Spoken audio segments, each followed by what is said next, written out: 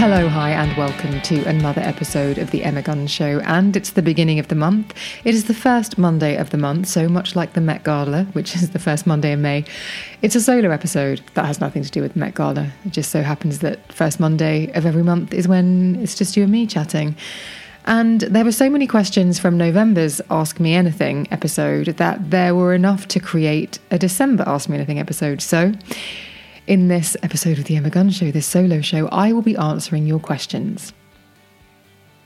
So we're back again answering your questions. And I have to say, I do love creating the solo episodes, particularly when we get to deep dive into a particular topic. But I do love it when you send in your questions, and because it gives me a sense of what you would like to hear of more on the show. So it helps me decide whether somebody could be a great guest or not. So thank you for everybody who took the time to get in touch with me and send in a question. So the first one, let's get crack-a-lackin', because it's December, you're all busy. I know that you've all got a lot on your plate. So let's try and breeze through these in a way that's pleasant company wherever you are and whatever you're doing. So the first question is, what is your best beauty product of 2023? And that is a really good question, because this year feels as though it has been a bumper year for some really incredible launches, particularly in the cosmetic arena, where foundations in particular have been launching aplenty, and it has been very hard to find a foundation that hasn't wowed.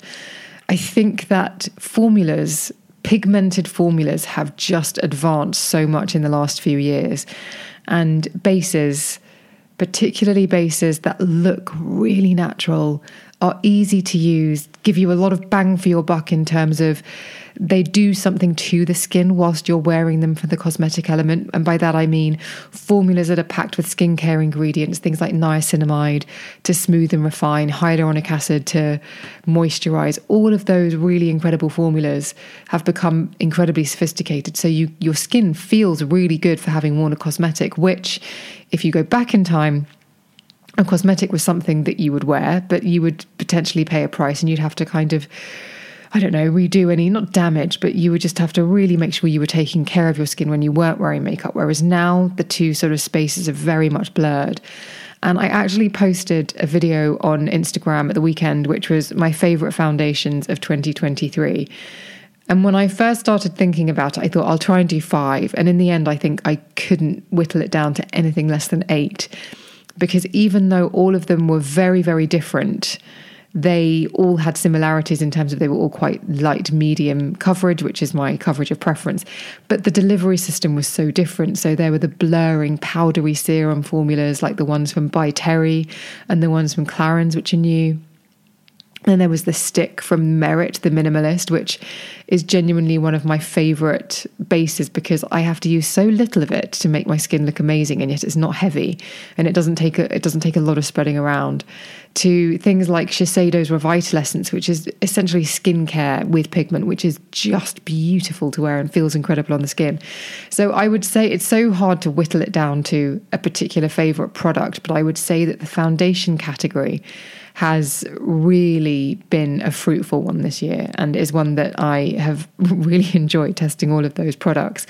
But I also have to say recently I wore for the first time a Kylie lip kit. And the first time around when they first launched, I wasn't really engaged with the lip kits because I thought they were a bit too young for me. And I also didn't want that kind of big, drawn-on, matte, long-wear lip. I don't think they're comfortable. And I have tried many in the past, and I've just resigned myself to the fact that I am somebody who likes to wear a lipstick that I blot, or who likes to reapply a sheer, sort of glossy colour with, I will paint on, I will put on lip liner in the morning, and then I will, on top of that, hoping that keeps some sort of pigment and stain on my lips, I will just keep adding gloss or something sheerer to throughout the day. But the other day I wore the Kylie lip kit in the colour Bite Me, and I did some stories on Instagram, and the amount of people who said, oh my goodness. And the thing I hadn't even saying it was a flattering colour, because it was, Bite Me is a really beautiful sort of plummy red. But the thing that was really shocking for me is I put it on with no expectation, and I must have put it on about 11 o'clock in the morning. And then I got to the end of the day. I must have been doing my Instagrams at about 6. So it'd been on for 7 hours and it was still absolutely perfect. I'd had coffee, I'd had lunch, I had dinner. I did reapply a little bit after dinner. But other than that, the long wear was incredible. So again, those formulas have come on leaps and bounds because long wear lipsticks used to be incredibly drying. I did have to put on a bit more Vaseline on my lips. I always apply Vaseline in quite a thick layer to my lips before I go to sleep every night. And I was aware that in the middle of the night I woke up and I thought, and I did put on a teensy bit more, but I didn't pay a huge price for having worn the Kylie lip kit. So that was really delightful. I love that. Victoria Beckham's Vast Lash was probably one of the best mascaras I've ever used. I'm so blown away by how effortless it is and how it's got a curved brush. It's packed with an inky pigment and it just separates, coats and lengthens every single lash. It's like putting on fake lashes.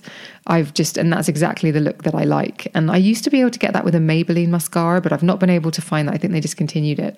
But Victoria has definitely done really well there. And her Kajal pencils are beautiful too. They're very sort of jewel toned shades. And if you just scribble them onto the lids and then really buff them in, they are glorious and they last all day, especially if you're using, so I like using the purple one and the green one or there's a sort of charcoal one. And if you blend those in and then just use a similar color eyeshadow just to kind of put a bit of definition in the socket line, it really stops that crease.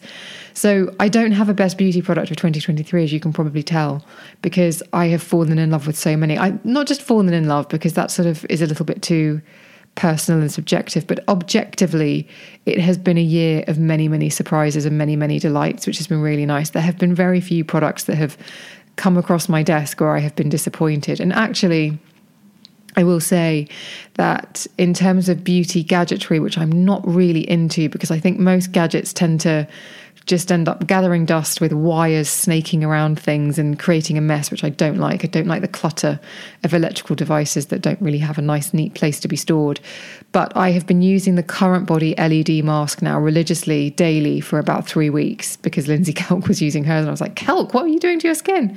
What treatments have you been having over there in LA? And she was like, girl, it is the Current Body LED face mask. And I've been using that. And I have to say, I have definitely noticed that my skin looks more even. I'm using far less base. There's me bleating on about foundations, but I have been using far less makeup in order to get my skin to look even as I would like it to look with makeup. So I think that the only thing that has changed is that I am using that LED mask. So there we go. Okay, it's still in the beauty realm. Someone has asked me what's the most embarrassing beauty treatment that you've ever had. Well, I don't know about embarrassing. I mean, it depends what your embarrassment threshold is. But I, for a long time, was getting waxing and I was getting bikini waxing. And when I started getting bikini waxing, I was never really, it was always quite, well, I think it's come on leaps and bounds. And essentially there comes a time where someone asks you to hold your butt cheeks open and then a dollop of hot wax is placed in an area. And that, I don't know if that's embarrassing, but it definitely didn't feel like a polite thing to do. But I used to go to a waxer and my friend used to go to the same waxer. And it got to the point where we would text each other every single time we were having a treatment. I'd come out and I'd text her immediately. And I just said 5 minutes ago, I was face down holding my cheeks open. And she was like, every time I do it, I think of you. And every time I had to do it, I would think of her. So it became a common thing. But I used to find that quite embarrassing. I used to think, gosh, I hope there's no security camera in here because this is very intimate. This is very exposing. So, but I can't think of a beauty treatment that would be particularly embarrassing. I think that's probably it. What is something, this is another question. Again, great questions this. There were so many. I'm so glad that we've been able to put it into a second episode. What is something that you're doing in 2023 that you weren't doing in 2022? And this one has made me really ponder, actually, because I think if the answer is nothing, then that would be something that I would have to interrogate, because I do think that I was reading something the other day about it can sometimes feel like life is going backwards or life isn't going your way. But if you're going through something, if you're going through struggles, if you feel like you're pushing a boulder up a hill, actually it's a sign that things are changing and things are moving in the right direction. So what's something that you were doing in 2023 that you weren't doing in 2022? The biggest thing is that in 2023, I asked for help and I delegated. And these are things that I find incredibly difficult. And this is in the workplace, to be honest. I've been talking to friends about this a lot recently. I'm very much a loner at heart, although I never, or maybe by design, I don't know, but it will take me a lot to ask for help. If I'm asking for help, it means that I've got to kind of, I'm desperate basically. And it was a big thing for me to say, okay, I'm not going to try and do everything myself this year. And that has been a really important, but actually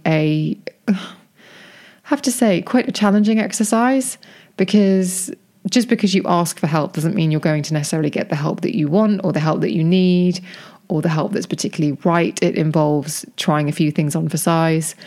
And so I would say the biggest thing is just kind of being open in 2023 is something that I perhaps wasn't in 2022. I was frustrated in 2022 because I felt as though I was stagnating.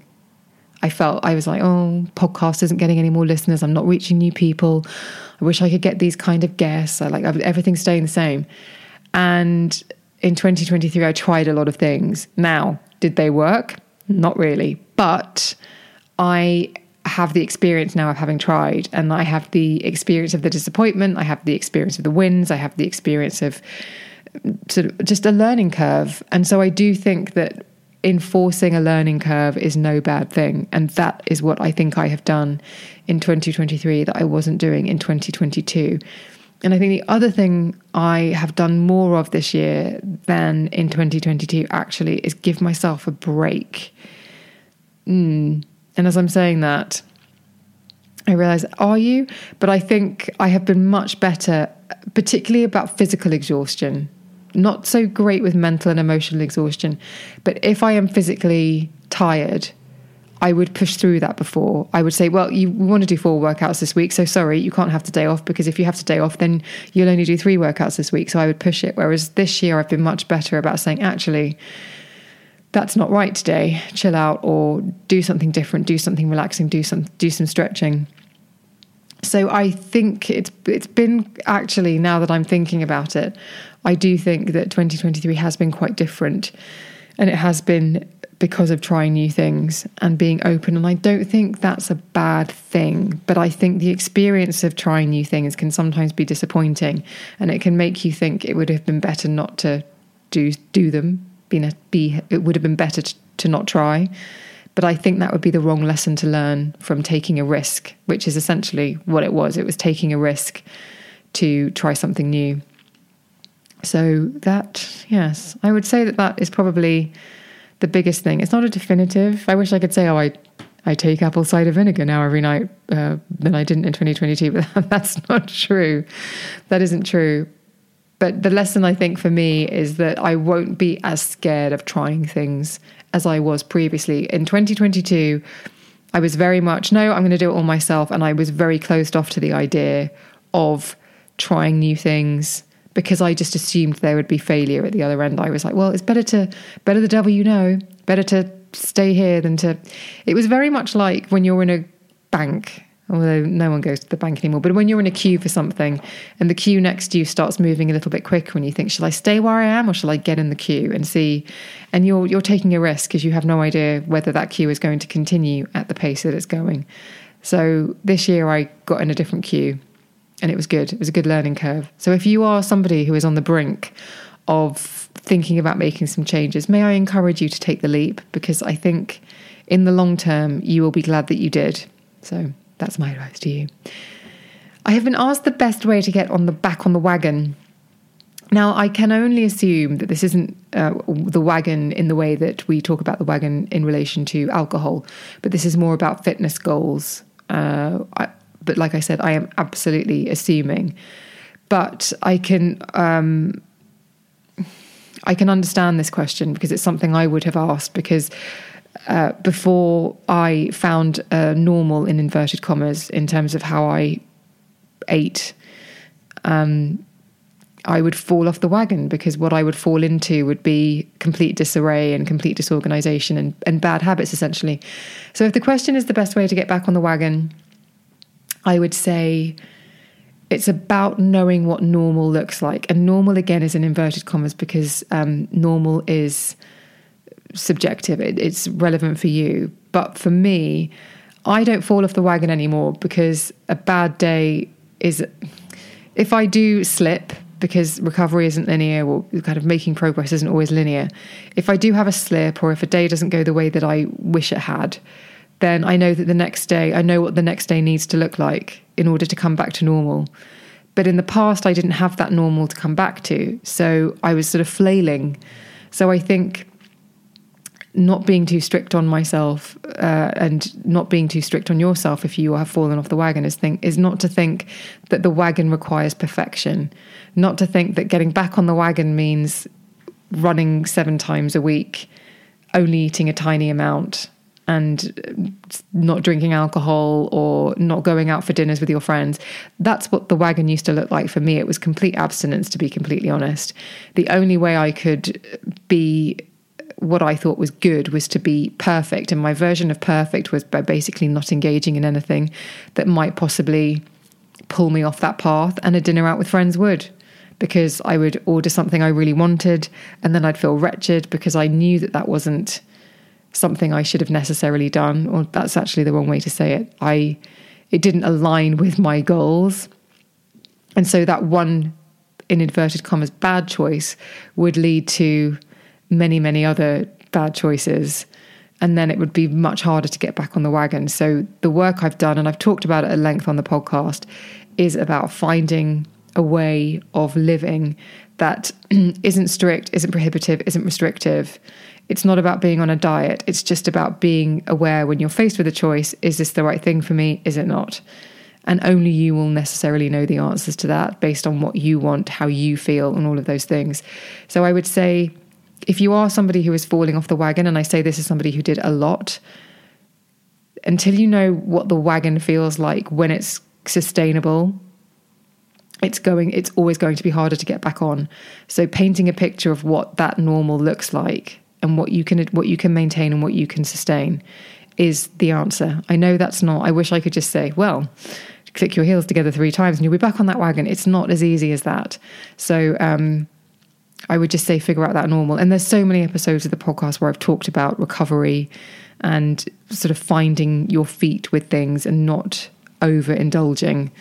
I would maybe recommend finding those so that you can find a normal for you that doesn't feel stressful, because that's the thing. As soon as you can find that, you won't feel so stressed and intimidated by it. Okay. Another question. Would you recommend tweakments? I would. But I wouldn't recommend them to you because I don't know enough about them. But my colleague and friend Alice Hart-Davis runs the Tweakments Guide, and there is no one with a more encyclopedic knowledge of not only the best tweakments out there, but the latest technology, the latest innovations, the best practitioners, all of those things. So the Tweakments Guides, Alice has been on this podcast a few times. She is an absolute fountain of knowledge. And if I ever take that leap, which I probably will in 2024, to be completely honest with you, because I've had a phone call with an esthetician just saying, look, I'm nearly 46 and it's not make or break, but it's kind of like it's crunch time a little bit if I want to be preventative.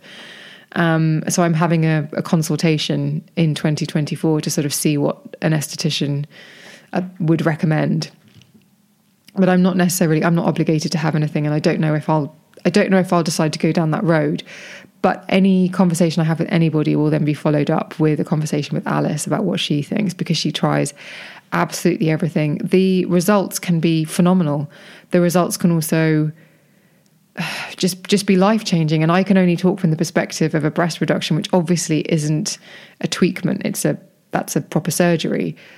But it impacted my confidence in a way that I can't even begin can't even begin to explain the way that I used to sort of hide myself, shy away from doing, I don't know, all sorts of things, because I'd be so embarrassed about how big my boobs were, and also, as we know, the size of my body, which was something that I managed to repair without major surgery, unlike the breasticles. But tweakments can be so subtle, so effective, but also really boost one's confidence. So I'm all for them. I just think you have to be really careful and mindful about what you want. And one of the things that I said when I was speaking to the doctor I was having a chat with recently is I said, the thing for me is that I see a lot of people who have a lot of treatments, and I don't want to fall into the trap of having one thing and then having another and then distorting my appearance, because I always think that's a little bit sad. And I don't think we need to name names, but we can think about people in the public eye who have had a little bit, then they've had a little bit more, and then they sort of stop looking like themselves. They look like a sort of puffed up version of themselves. And it was really interesting. They were saying it's actually a known thing. It's called perception drift. And it's when your perception drifts and you lose your recollection and sense of what your baseline was. And so you keep adding and you add too much. So I think it's really vital, if you are starting on any of these things, to be mindful of that, and also really be clear about what your expectations are. And even, this sounds really judgy of me, and maybe it is, but I was in my local coffee shop the other day, and the girl in front of me, I mean, she looked about 18, but I'm an old woman now, so she was probably in her 20s. I've got that perception drift of other people's ages, because everybody who sort of looks a bit bouncy, I just think is newly 20. But she and her friend, they both had really noticeable lip filler. And I thought, I can't believe you had that on your first visit. Obviously, you're a few years down the line here, where you had your first lip filler, then you've had more and you've had more. And it was so obvious. And they were both beautiful girls, don't get me wrong, but I just thought I could see that perception drift in action, because their lips were really quite big, and in a way that didn't look natural. They looked like puffed up, artificially enhanced lips. And I wouldn't want to ever have somebody look at my face and say, that's been artificially enhanced. I don't think that's what you are aiming for when you go into an esthetician's office to have a tweakment or to have any kind of aesthetic work done. You don't want somebody to come out and say, oh, you look as though you have been enhanced in some way. You want somebody to say, wow, you look really well. And that means that the work has to be somewhat invisible or imperceptible, but sort of perceptible, but not anyway. So I would recommend tweakments. I just think one has to do one's research. Paying a bit more is sometimes absolutely appropriate. Checking people's credentials, checking people's before and afters, checking word of mouth, thinking about it, having a consultation, going away, thinking about it. All of those things are really important. So I would say, first of all, check out Alice Hart Davis on Instagram, and also check out the treatment guides. And then this is a supplementary question, which was, what are your thoughts and advice on fillers and Botox? I've had them in the past and I want to know whether I should continue. Only you can really make that decision. And it depends how much you're having, how often, and whether you like the results. If you like the results and you have a good sense of your baseline, then absolutely continue. But if you've had it and you're not that fussed, let it wear off. I have friends who let all of their work wear off as much as possible. Fillers is a slightly different thing, but they let their Botox completely wear off before they go and have anything topped up, so that they come back to their baseline. And I think that's really good advice. I think that's really sound, actually. So maybe if you're asking the question, should I continue? Maybe the answer is yes, but maybe wait for a bit and then see how you feel about what you want to do. This is an interesting question. What's your biggest current challenge or goal, and how are you navigating to overcome or achieve it? I think, truthfully, it's taking time off. And it's become really apparent to me this year that I don't know how to. And part of it is about, I don't particularly want to go traveling by myself or go away on my own. I will go and visit friends in other countries, but that's not really holiday in the sense of sitting on a sun lounger for 2 weeks and completely switching off and reading 18 books. It's kind of a doing holiday. So I think it's the restful element. And the other thing is that I'm just always connected to work. And one of the big things is always being on social media. Now, I have to be on social media because it's how I promote the podcast. It's how people know what I'm up to. It's how I talk about brands and products and get on the radar of the people that I want to be working with. It's a really important part of my job. But even if I go on recreationally, if I see somebody that I know who's doing something, I think, oh, that's really clever. Or if I stumble across something that's work adjacent, then I start thinking, and then before I know it, I'm up at 2:00 in the morning on the computer thinking, oh, maybe I should sketch out this idea, or maybe I should do something like that. So that's why this month, so December 2023, I've actually decided to delete my social media apps. And I'm saying this genuinely not really knowing how I'm going to do this or how that's going to look, because I'm going to be out and about a little bit in December. And I'm not going to be documenting anything. I will be taking pictures, but I'm going to actually delete my social media apps from my phone. But what I am going to do is keep some sort of a vlog. I think I'm going to film using my vlogging camera, and maybe I will document what that has felt like on YouTube in January once the blackout is over. But I need to understand what it's like not to be plugged in all the time, because I have been plugged in constantly, especially over lockdowns. I was constantly on my phone, constantly engaging with people and chatting on my phone. And I think it's really healthy for me now to take a step back. I really do. But I'm really scared. I really don't know how that's going to feel. And I know it should just be easy. It should just be just delete the apps off your phone. But I don't think I fully understand how much of a reflex it is for me to just pick up my phone and just scroll mindlessly. And also most evenings I fall asleep listening to a podcast. I put my podcast app on a timer. So I am constantly plugged in and consuming something even when I'm not fully awake. And that I think isn't healthy, which is why I think it's important that I take this social media break in December. But don't worry, there'll be no interruption to podcasts, and I will be scheduling some social media content so that I won't have a complete blackout. Otherwise, you won't know necessarily that podcasts are being published. But that's probably the thing. It's the social media, deleting the social media apps is one thing, but actually it's about beginning to build the muscle of rest, of it's okay to unplug, it's okay to take a break, which I've never really leaned into as somebody who is self-employed. I just never have. So there we go.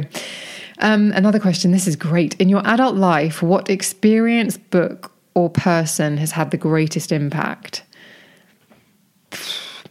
I would say a few years ago, I had Jen Sincero on the podcast, and she wrote a book called You Are a Badass. And the truth is, I don't know whether that book would necessarily resonate with me in the same way now. But at the time, and I think this is 2016, 2017, I wasn't in the greatest of... I wasn't at my best. Let's just put it that way. And I was very much creating a story in my head of I'm a loser, and I was being very hard on myself. And I was expecting that everything that I did would be rubbish and would fail miserably. And so it was kind of a self-fulfilling prophecy. And everything was sort of harder than it needed to be. I was not making any money. And I read her book, and it just made me reframe. It just made me think about things in a different way and essentially assign hope to potential outcomes. And it was really, really helpful. And the other thing it helped me do was build the muscle of no. And I think I will have said this before on the podcast, but I remember at the time I was doing a lot of work for a lot of brands in the social media space. And there were some really, really difficult difficult brands who just made it harder than it needed to be and were micromanaging me. I was consulting, so I wasn't a member of the team as such. I wasn't a salaried member of the team, but I was consulting. And so they kind of weren't particularly nice or decent or professional. And it just felt like every day it was like, oh, I've got to deal with these pricks again. And it just felt like, oh, for the money that they're paying me, it's just not worth it. And I started saying no, even though that was a bad idea because there were bills to pay. But actually, by saying no to the stuff that was really difficult, it opened up for other things to kind of come in and for me to be open to saying yes to other opportunities. And that was really, really helpful. And I kind of developed that skill from reading Jen Sincero's book. And so I do think that is, I would say that book had a massive, massive impact on me. And then from that kind of steered the tone of the podcast for a while in terms of personal development, getting people on the show who had overcome adversity, getting people on the podcast who didn't take no for an answer, who weren't going to be a victim of their circumstance, who were going to make it no matter what. And so it kind of had a snowball effect. And I really, really love that book appeared in my life when it did, because it definitely had a huge impact. So Jen's been on the podcast a couple of times. And there was one time, I think the second time she came on, I just desperately wanted to cry and say, oh my God, you have no idea how much the difference you made to my life. But she didn't seem to be that kind of person who she kind of like, that's your own thing. You deal with that on your own. I don't need to hear that, which it's like when I had Gillian Michaels on the podcast. And she was saying that she'll often get messages from people saying, oh my God, you changed my life, because people have followed her routines, they've taken her nutritional advice, they've taken her lifestyle advice, and they feel better than they've ever felt, and they're in great shape. And she says, I mean, I'm really happy that I said what I said, but you were the one who went out and did it. So I kind of think Jen comes from a similar place, which was really nice. But it was nice to speak to her. So I will put the links to those episodes in the show notes, because I think they were really wonderful episodes, and she talks a lot of sense. Right, we're going to take a quick break, and then we'll be back to finish up these lovely questions that you have very kindly sent in. Okay, this is a really important question, perhaps the most important question of this entire episode. Dear Emma, I am a complete Taylor Swift virgin. Where should I begin if I want to enjoy Taylor Swift in the way that you clearly do? Well, I have to be honest, I enjoy Taylor, but I am not a Swiftie in the way that many people are Swifties.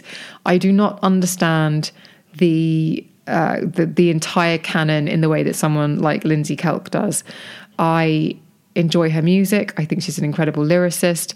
I enjoy how some of the songs are interlinked. I enjoy the meaning behind some of the songs.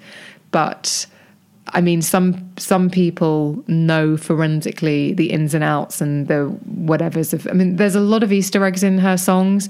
There's a lot of hidden meaning. There's a lot of things like imagery in certain videos that imply that something else is coming. And I personally can't keep up with that. I know that sounds terrible, but I really can't. But I really enjoy the way that Taylor writes songs. And I think Taylor, much like Dolly Parton, whose back catalogue of music is, I think, more extensive than someone like Mozart or Beethoven. These are prolific songwriters who are able to capture human experience in songs that are really wonderful to sing and dance along to, which is an incredible talent. And I do think one of the reasons why Taylor has such a devoted fan base is because she's able to make people feel emotions through her songs that perhaps they don't feel in real life. Some they do, some they don't. But I think I've never gone out with potentially Jake Gyllenhaal and had my heart broken by Jake Gyllenhaal. But I kind of feel like I know what that's like because I've listened to All Too Well, both versions, many, many times. And I've been on that emotional roller coaster. So it's taken me to a place that I've been able to imagine. If you don't know the backstory, All Too Well was a song from the album Red, and it is supposed to be about Taylor's relationship with Jake Gyllenhaal, the actor Jake Gyllenhaal. They had a significant age difference. She was quite young, he was a little bit older, and by all accounts, her heart was broken. And then when she re-released Red, she recorded the 10-minute version, which was apparently the original version that then had to be edited down for its first appearance on Red. And that kind of gave a little bit more detail. And it was just, you got to experience what it was like to have a tumultuous relationship with a Hollywood actor without actually having that relationship. So I think that's why Taylor is so popular, because she allows you to channel emotions from experiences that perhaps you haven't had, but that you can, identify with. So where should you begin? I would say at the beginning, but actually I don't know as if that's the best advice, because the beginning is quite a while ago now and it's quite country. And although it's wonderful, I think that one has to enjoy Taylor's more recent work if you are coming in now, before you can go back and enjoy the early stuff. So I would go onto Spotify or whatever music platform that you use, and just find a playlist of the best singles and just start playing those. And you will be toe tapping along before you know it. That's what I'll say. Okay, this is related. Maybe Taylor Swift has sent this question in. The question next is, I know you love Skims, but do you ever feel uncomfortable supporting such a grotesquely rich family? And that is a really good and a really fair question. So yes and no. Yes, because it seems repugnant that a single family can accumulate so much wealth so quickly, and it just is an empire that just continues to grow. And does one want to feed into that by putting more money into the ecosystem of the Kardashians? But equally, I think we have to remember that many businesses, companies, families, organizations have experienced exactly the same sort of thing over the years, but what the Kardashians don't have is any kind of veil over it. It's all very public.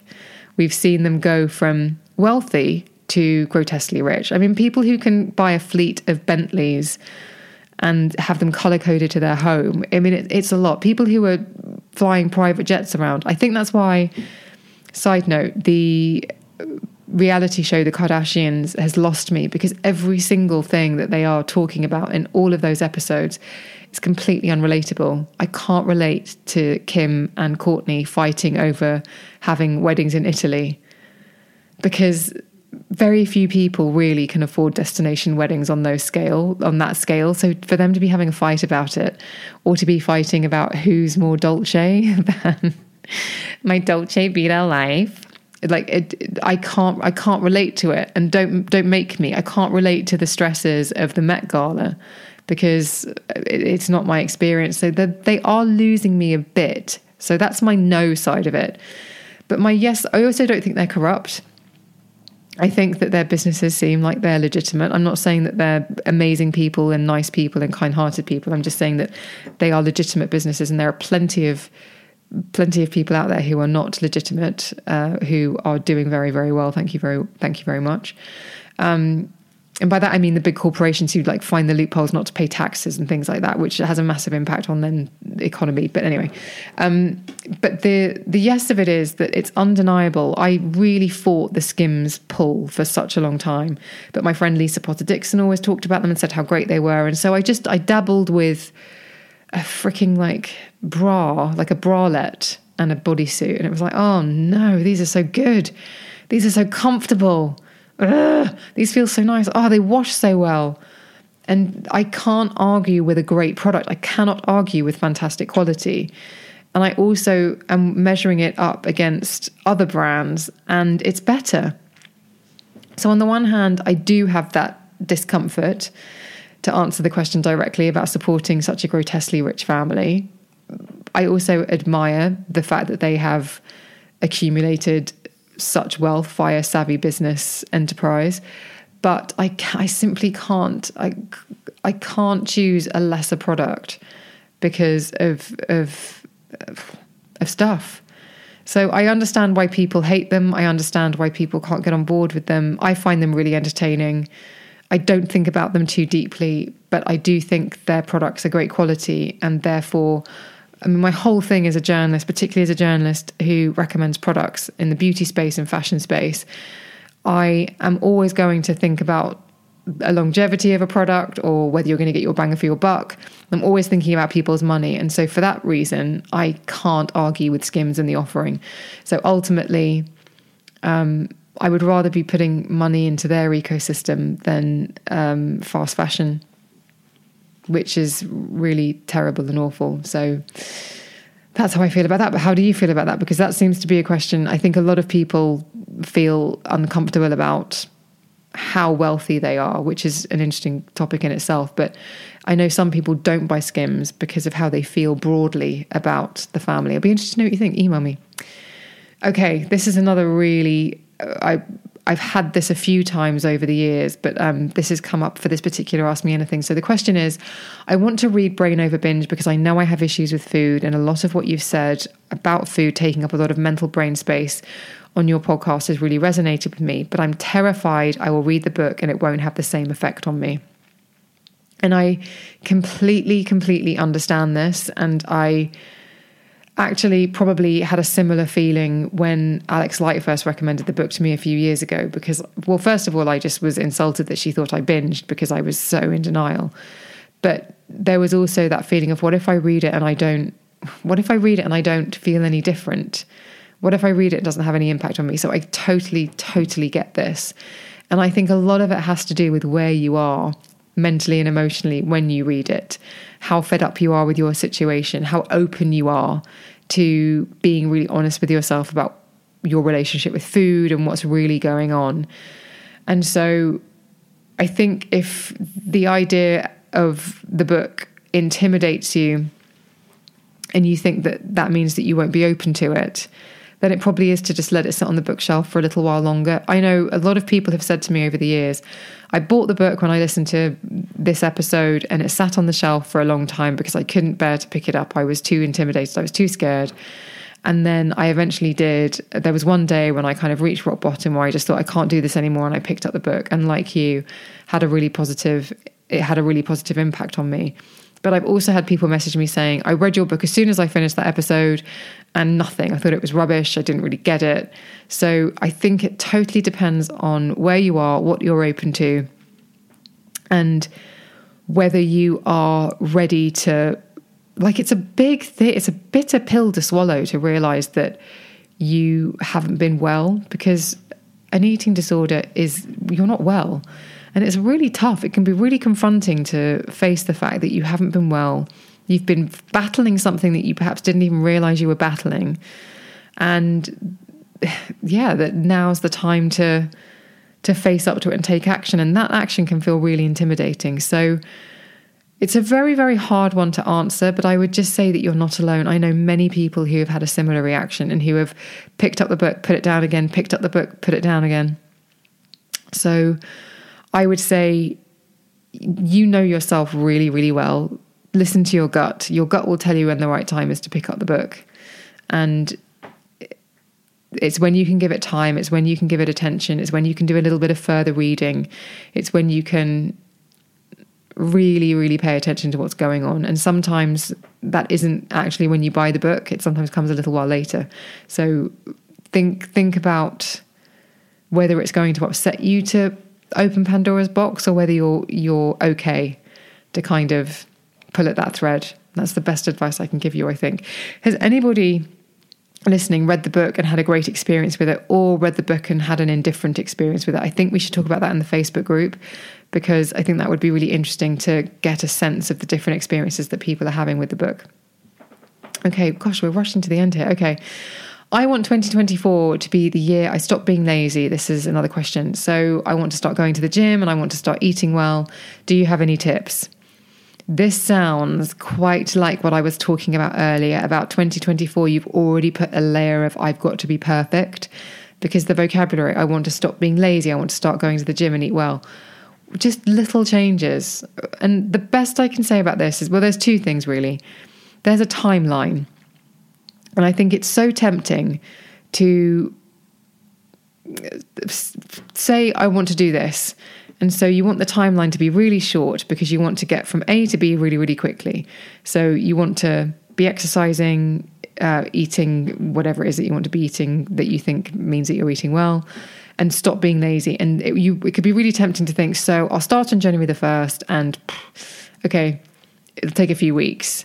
But actually that's such a steep timeline. It's so hard to do something like that. And also it's going from one thing to another overnight. And that's where it's really hard to sustain things.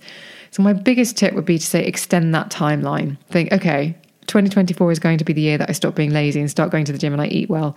That's the way that this listener has described it. But what if you say, okay, well, 2024 is 12 months. So by the end of 2024, I will have built up all of those habits. Every month I will have done something that gets me closer to the thing that I want to get away from. No, that's not right. Gets me closer to the thing that I want to be and further away from the thing I want to get away from. And it can start off with one trip to the gym a week. And then by the end of the year, it can be you're going at a more regular pace. I think don't make massive changes all at once. That would be my advice. And I was talking to somebody who actually is in business and has gone in to go and really make some positive changes to a company.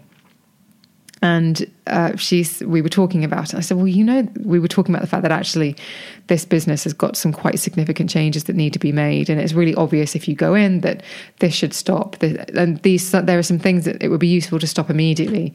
But she said it's just a 1% change. You make 1% change, see how that lands, and then you make another 1% change, see how that lands, make another 1% change, see how that lands, until eventually these tiny little incremental changes everybody gets on board with, and then you can make bigger changes. But if you go in and you try to make a massive change right at the beginning, you only come up against friction.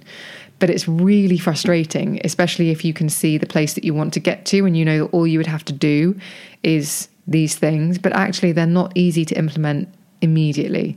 So 1% change. Don't expect 2024 to be perfect from January the 1st. Set yourself a sort of expectation of by December the 31st, it will look the way that I want it to look, which means I've got 12 months to install little changes every month or every week or every fortnight, whatever it is.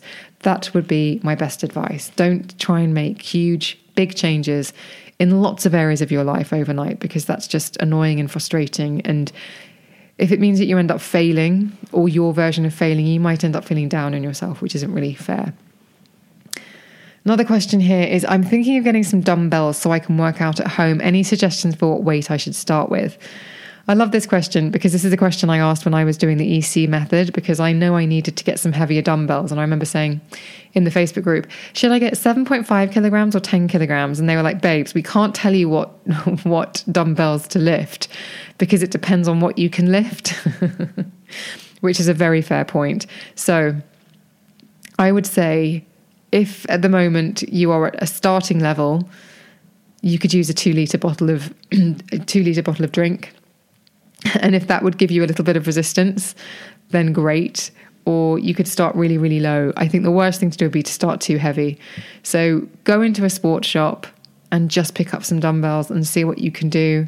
See how many reps you can do with a dumbbell, and go for something that challenges you, but that you are capable with, I would say. But I would also say follow Emma Story-Gordon and Chloe Madeley and potentially sign up to the EC method, because they talk so much sense, and the community in that Facebook group are so excellent, and they will quickly tell you whether you need a specific dumbbell or what weight you should be aiming for.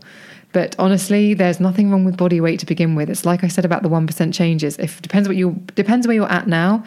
But you can do so much with body weight before you even start. You could even use resistance bands before you start something like dumbbells. So think about where you really are. I know that we've got this idea in our head that fitness looks like doing loads of bicep curls or using heavy weights in the gym, but it depends where you're starting from. And if you are completely new to any kind of lifting, it starts with body weight, and you can move up from there. And I've got a kit that I travel with, this really sexy kit that I travel with, which is just resistance bands. And I can make my lunges a bit harder. I can do bicep curls by standing on the resistance band and then using the tension to do, I can do all of that without needing dumbbells, which are expensive and take up a lot of room. I've got several pairs in my living room / gym. So I would think about where you are before you start adding big expensive bits of kit in, and maybe think about resistance bands to begin with, because that will also give you a really good sense of what you're capable of. Use those for a bit, see what kind of progress you make, and then maybe think about dumbbells. But I can't tell you what weight to start with. I'm really, really sorry. Okay, penultimate question. Are you still getting up early? Now, this is a question off the back of the 5 a.m. club. So last year I did 5 a.m. wake up times. I think it was in the summer. Of course it was in the summer because it was light. And I loved it. I really, really enjoyed it. And ultimately I was enjoying it. I found it harder in the winter. And then it just didn't really vibe. And so I changed my wake up time to 6 a.m. So I have been getting up with my alarm at 6 a.m. pretty much consistently for about a year. And then recently, when the clocks changed and the weather got really, really, really bad, really sort of the weather got really cold and it got very, very dark in the mornings. I'm now finding it a real struggle to get up at 6 o'clock. I still wake up at 6 o'clock, but I normally sort of sit and lie in bed, which is lie in bed and think about getting up for a little while. And then I move a lot slower than I normally do. And again, that's because it's the end of the year. I'm a bit knackered and it's far less appealing getting out of bed when it's chilly and it's also completely pitch black outside. So what I tend to do is kind of slowly get up, normally around 7 o'clock. I'm sitting on the sofa. I'll do my meditation. I'll drink my coffee. The sun, well, not the sun, but it will begin to get a little bit lighter. And then that's when I'll work out. So my days are starting a lot later actually than they used to. But then if I have to get up early, I get up early. But I'm finding it much harder. I'm finding that it's much more natural for me to get up at 7.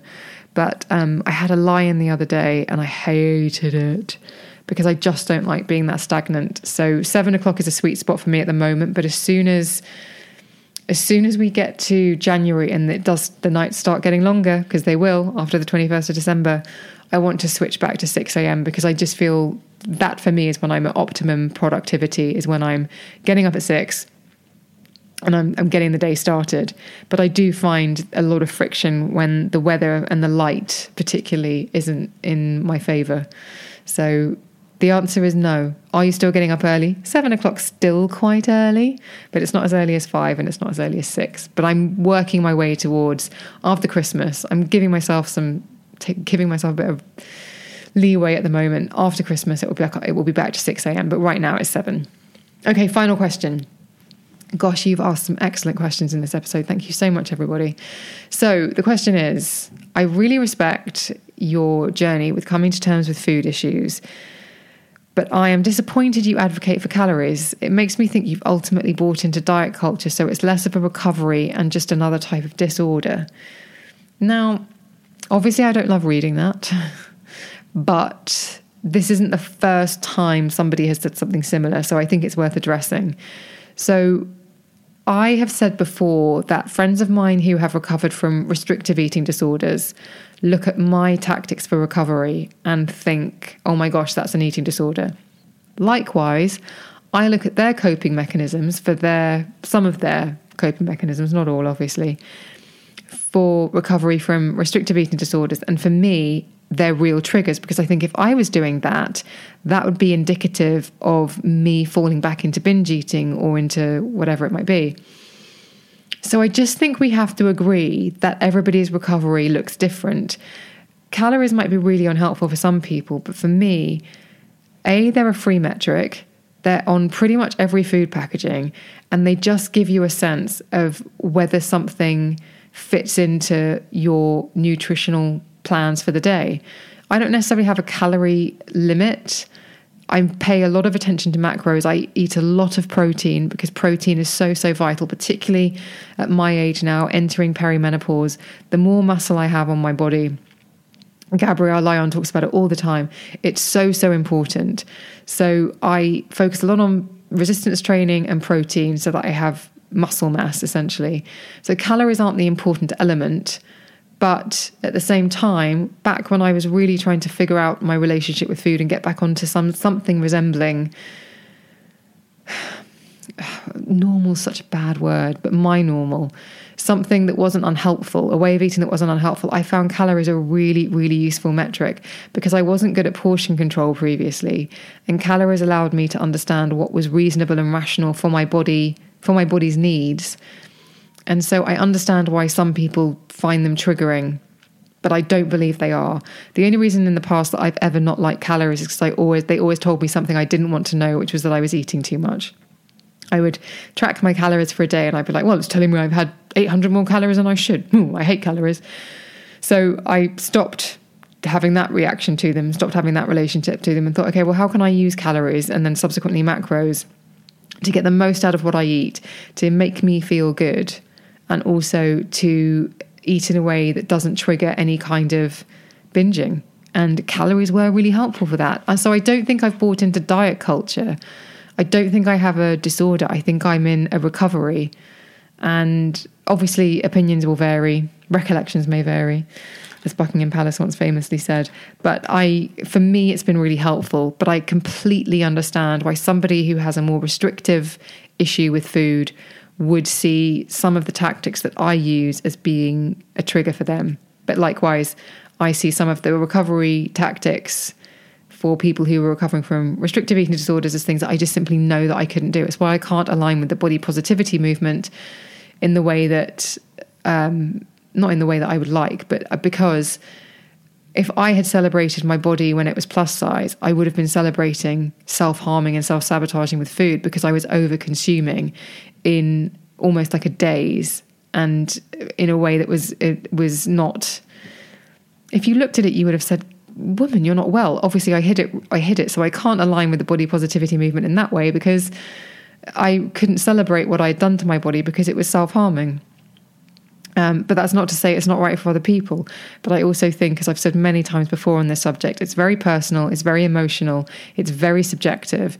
And as much as you can state your case and your position, I don't expect to make people agree with me, because I know that I'm not speaking to somebody who's had the same experience. So I know I can only speak my experience, and if it somehow chimes with someone else, that's great. If it doesn't, it doesn't. But it's no biggie. But I talk about my weight issues, my body image issues, and my food issues in the way that I do, in order to find the people who have had a similar or are having a similar experience to me, who would like to free themselves from the kind of torturous relationship I had in my head about food and my body before. Because if by being open about my experience, I can help somebody else unlock themselves from theirs, well, that would be flipping amazing. Right. I'm going to let you guys go because it is the festive season. I'm sure you're getting blinged up for a Christmas party, or you are... What else might you be doing? Getting ready for the office Christmas party, perhaps, or doing some Christmas shopping. Or maybe you are like me and your favourite way to listen to podcasts is when you are wearing a face mask, wearing rubber gloves and doing the housework. Or maybe you're out for a nice walk. And if you are, I hope that you've had some lovely fresh air and haven't been rained on. But thank you so much for everybody for listening. Thank you for sending in these questions. I love the variety, and I hope that you are happy with the answers. If it means that you would like to ask me anything else, you know how to do that. All you have to do is email me at thebeautypodcast@gmail.com, or you can DM me on Instagram and Twitter, where I'm at Emma Guns. But my favourite place to chat to you is the Facebook group. So please come over there, start a thread, ask a question. I will get back to you, but there are some brilliant people in the group who will also perhaps answer and offer some insight. So it's a great space, a lovely community of people. So come and join. The links to everything are in the show notes. Thank you so much for listening. I will see you on the next one.